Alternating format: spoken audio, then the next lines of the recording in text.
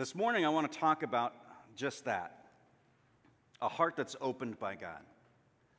We find in this text that God's doing a lot of opening. He opens Paul's heart for a whole new area.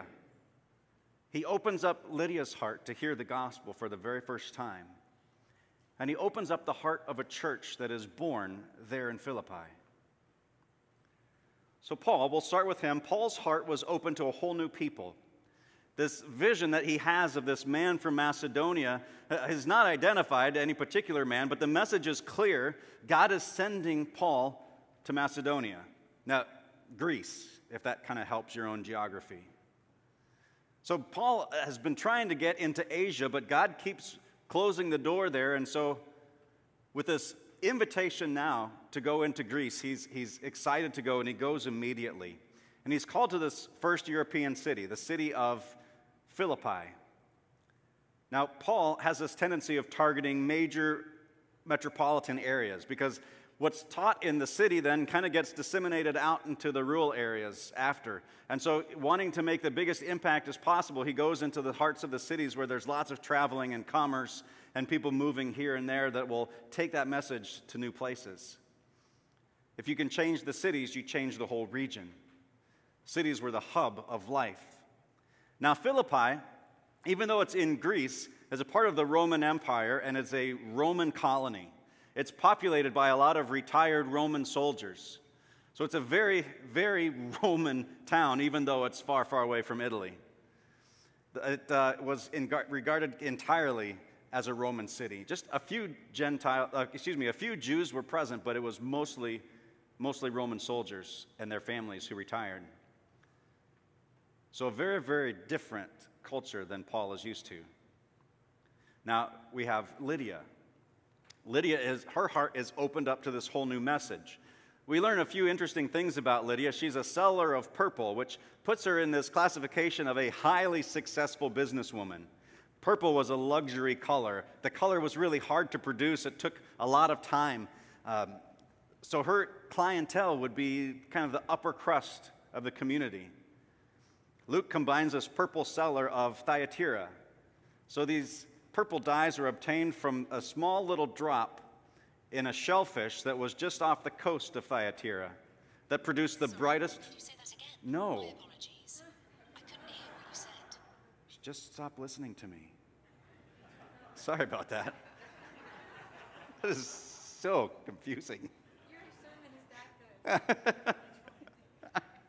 Whew. So purple. Oh, I said shellfish, and that probably Siri. I don't know, maybe. Anyways, shellfish, there's a tiny little drop of this purple hue in the throat of the shellfish, and it's really difficult to get to, and just such a small amount for each shellfish, and so it's incredibly expensive. Now, the Romans in their togas, right, they have these white togas, but the hem is purple. And the more purple you have, the richer you are. Many officials in their state robes and emperors in their courts would purchase this purple, the purple from Thyatira being the best, the brightest, and the longest lasting. But Lydia is also described as being a God-fearer, a worshiper of God. Now, this is a term that's not used very often by Luke as he's writing in the book of Acts, but he uses it a couple times to describe somebody who is from a religion background that they've just lost heart with. And so we have Lydia, who's coming from this Roman mythology, all of these different pantheons of gods, and she's just been left empty by them. Now, somewhere along the line, someone introduced her to the God of the Old Testament, and she fell in love with him. She fell in love with the accounts of Abraham and Isaac and David and Saul and all of these giants of the faith, and she fell in love with this God of the Old Testament. So she met with Jewish women every Sabbath because there's not a synagogue in Philippi. They met down by the river in a quiet place, a little ways out of town, and they would talk about this God of the Old Testament. And it called to her. And she loved this God. And then Paul arrives, and he starts speaking this message of the gospel. And I love this phrase, the Holy Spirit opens her heart.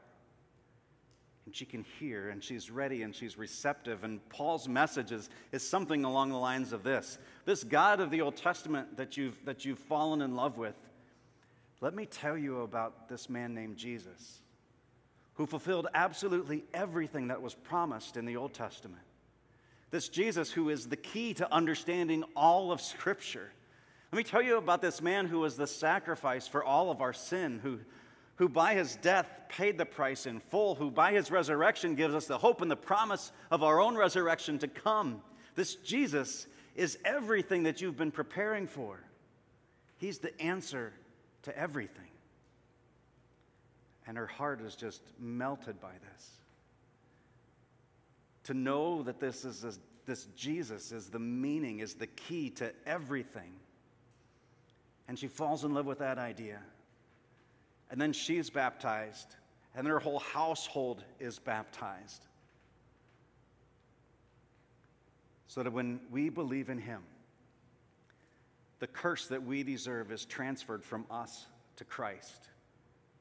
And the blessing that he has of life is transferred to us. So his heart is open to a whole new population. Lydia's heart is open to this whole new message. And then we have this newborn church in Philippi, starting in Lydia's home, that is now open to a whole new life. So after she was baptized, and her whole household as well, she urged us, saying, "If you have judged me to be faithful to the Lord, come to my house and stay." And she prevailed upon us. To prevail upon somebody is to change their mind. If they've been set in one direction, but they've been prevailed against, they change their mind and they do what they weren't planning to do, and they stayed with her. She and her whole household were baptized. These are the founding members now of the Church of Philippi. And then she shows hospitality. To share a table with someone is a great and amazing way to dig deeper into your fellowship with one another. Sharing a meal is a great relationship builder. Christian hospitality is one of the outstanding virtues of this early church, and Lydia is a first shining example of it. This is the congregation which later is remembered in Scripture by giving to Paul generous gifts to enable his ministry to continue, especially while he was in captivity in Rome. Hospitality and generosity are the foundational characters of this fledgling church in Philippi. And God uses those gifts continually through the Philippians to further the message of the gospel. So I want to take just a little bit of time today to apply this to us. Because I believe that God wants to open our hearts to new people. I believe that God wants to open our hearts to a new message. And I believe that God wants to open our hearts to a whole new life. God wants to open our hearts to a whole new people. Are we open to hear the message from the Holy Spirit prompting us to move out into the community? To discover who needs help and assistance, and what kind of help would be the most helpful. I think that families need help knowing the promises of God and how to live in a biblical worldview, which is the biggest blessing that parents can give to their children. I think youth need help in navigating the increasingly hostile culture with lots of competing messages. Older adults need help adjusting to their changing health conditions and the ability to do everything that they used to do. All believers need help in living out that Jesus adventure more and more, experiencing this transforming life of joy, of freedom, of sacrifice and renewal. Unchurched and dechurched people need help finding their way back into a community that can help them build trust and relationships. We are called to serve these people. Are we willing to enter into conversations with new people?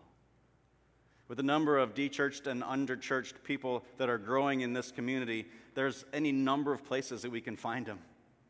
Finding a need and filling that need can be a great open door. Also, My dad was here this past week. I'm just amazed by his ability to talk to just absolutely everybody. Like, he knows everybody. He's never met them, but he knows them. And he's just comfortable talking with perfect strangers. And the way that he does that is not that he's an incredible conversationalist, he's just a great question asker. And he just enters into conversations with people just asking questions. Turns out people really like talking about themselves. And so wherever you're in a dull conversation, ask a question. And then be curious about the answer that they have to give. Just genuinely listen with curiosity. Today, I imagine that those who need a spiritual solution to their souls are often looking for worldly answers. But if we are better listeners, then we can hear where their pains really are. We can begin by just listening to the members of our own family better, to be in relationships with our neighbors just across the street or over the fence, to hear where they are and where they're hurting and what their needs are. And sometimes in these conversations, when we've built a relationship with them and we care more about them, and we hear more about what their needs and their hurts are, in the context of that relationship is the perfect time to talk about Jesus, about He is the key to everything. He is the answer that people have been waiting for, even if they don't even know it yet. And then we need our hearts to be open to this new message. Right? Our culture, I think, is becoming more and more like the Roman culture. Idolatry is rampant, right? Everyone is doing what's right in their own eyes. Now, we don't have on 426 like the Pantheon and the ability to go worship other idols, but we make plenty of idols all on our own. Our human hearts are just idol-making factories. And the things that we spend our time and our energy and our passion doing that pull us away from God. Anything that we chase that is short of God, we will chase and always be left wanting more. Because only God can satisfy that God-sized hole in our hearts. It feels to me like this idolatry in our culture and our society and this personal autonomy that we desire is spiraling faster and faster. And maybe it's always been like this, but it feels like humanity is just hell-bent on rejecting God. Now, I'm not saying that we need to enter into conversations of debate and argument. That's not what I'm getting at, but to share a message of love in words and in our actions. To share the gospel in fresh ways. Right? To be able to say that to follow Jesus does not mean that you have an easy life. If God is pleased with you, He doesn't remove all the pain and obstacles in your path. But it is a life that's rich in peace and joy, regardless of the circumstances in which you find yourselves. That we have a God of compassion, of mercy, a God who desires to seek and save the lost, a God of healing and transformation, a God of renewal. And I pray that God would open up our hearts to encounter a whole new life. A life that finds our identity in Christ, not in our vocation or our jobs, not in our accomplishments or failures, but our identity that's solidly locked into being a child of God, our identity in Christ, to let our hearts be opened by Him. The Lord opens the hearts, and the hand that lifts the latch and draws the door is the Word of God, which He makes us hear. Now none of us, here's the trick, none of us can be responsible for opening our heart. None of us have the tools necessary to open our heart to hear God. That is only done by the Holy Spirit. But what we can do is throw the latch on the door and lock it. We can not want to hear it. Well, maybe today is the day where some of you just open the latch and unlock it, to throw the bolt open. And watch the Holy Spirit and invite the Holy Spirit to open the door of your heart open to Him, to a new life that He's calling you to, a life that seeks to find rest in Christ, right? To be able to decompress and let go and just find that absolute freedom in worship. That if we're not growing and experiencing this life-changing power of the gospel, it may be that we've said yes to too many things. How busy are you? And not needing to find this time of joy that we have in resting with God. our own personal Sabbath time, maybe down by the river like Lydia, maybe in your closet at home where you just spend time in prayer, maybe with others in a space like this where we worship God. But to have that regular rhythm of rest with Him. On a parenting level, I see many families saying yes to so many activities that there's often little time for nurturing their faith. It strikes me as a huge problem. I think that the enemy would absolutely love for us to be busy. Even busy doing lots of good things. Because when you're busy doing lots of good things, you can seldom have time to do something great. So God created us with this need to find rest in Him. To take time every day to pause, to breathe in the Word of God, and to experience the freedom that comes with knowing that you've been set free. It's calling us to this life also of being able to sacrifice. That this Christian walk is not just one where we receive, but as quickly as God gives, we're invited to pour out to others who are in need. To families that are hurting, to individuals that are lost, to sacrifice for the kingdom of God.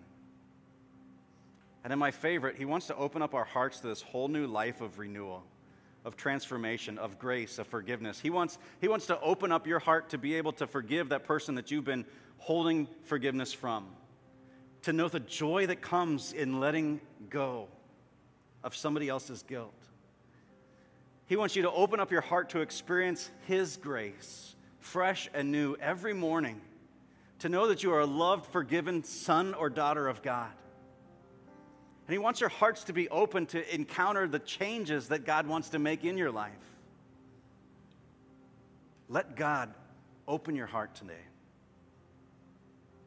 You have to do nothing except for just don't throw the lock. Don't lock the gate. Let Him open it. Let Him flood into your heart today. Would you pray with me? Heavenly Father, we pray that You would open up the eyes of our heart to see You, to know You, to grow in our grace that You've given to us.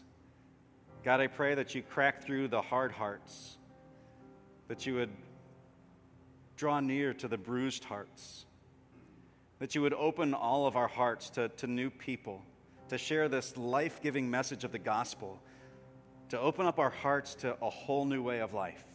We pray this in Jesus' powerful and holy name. Amen.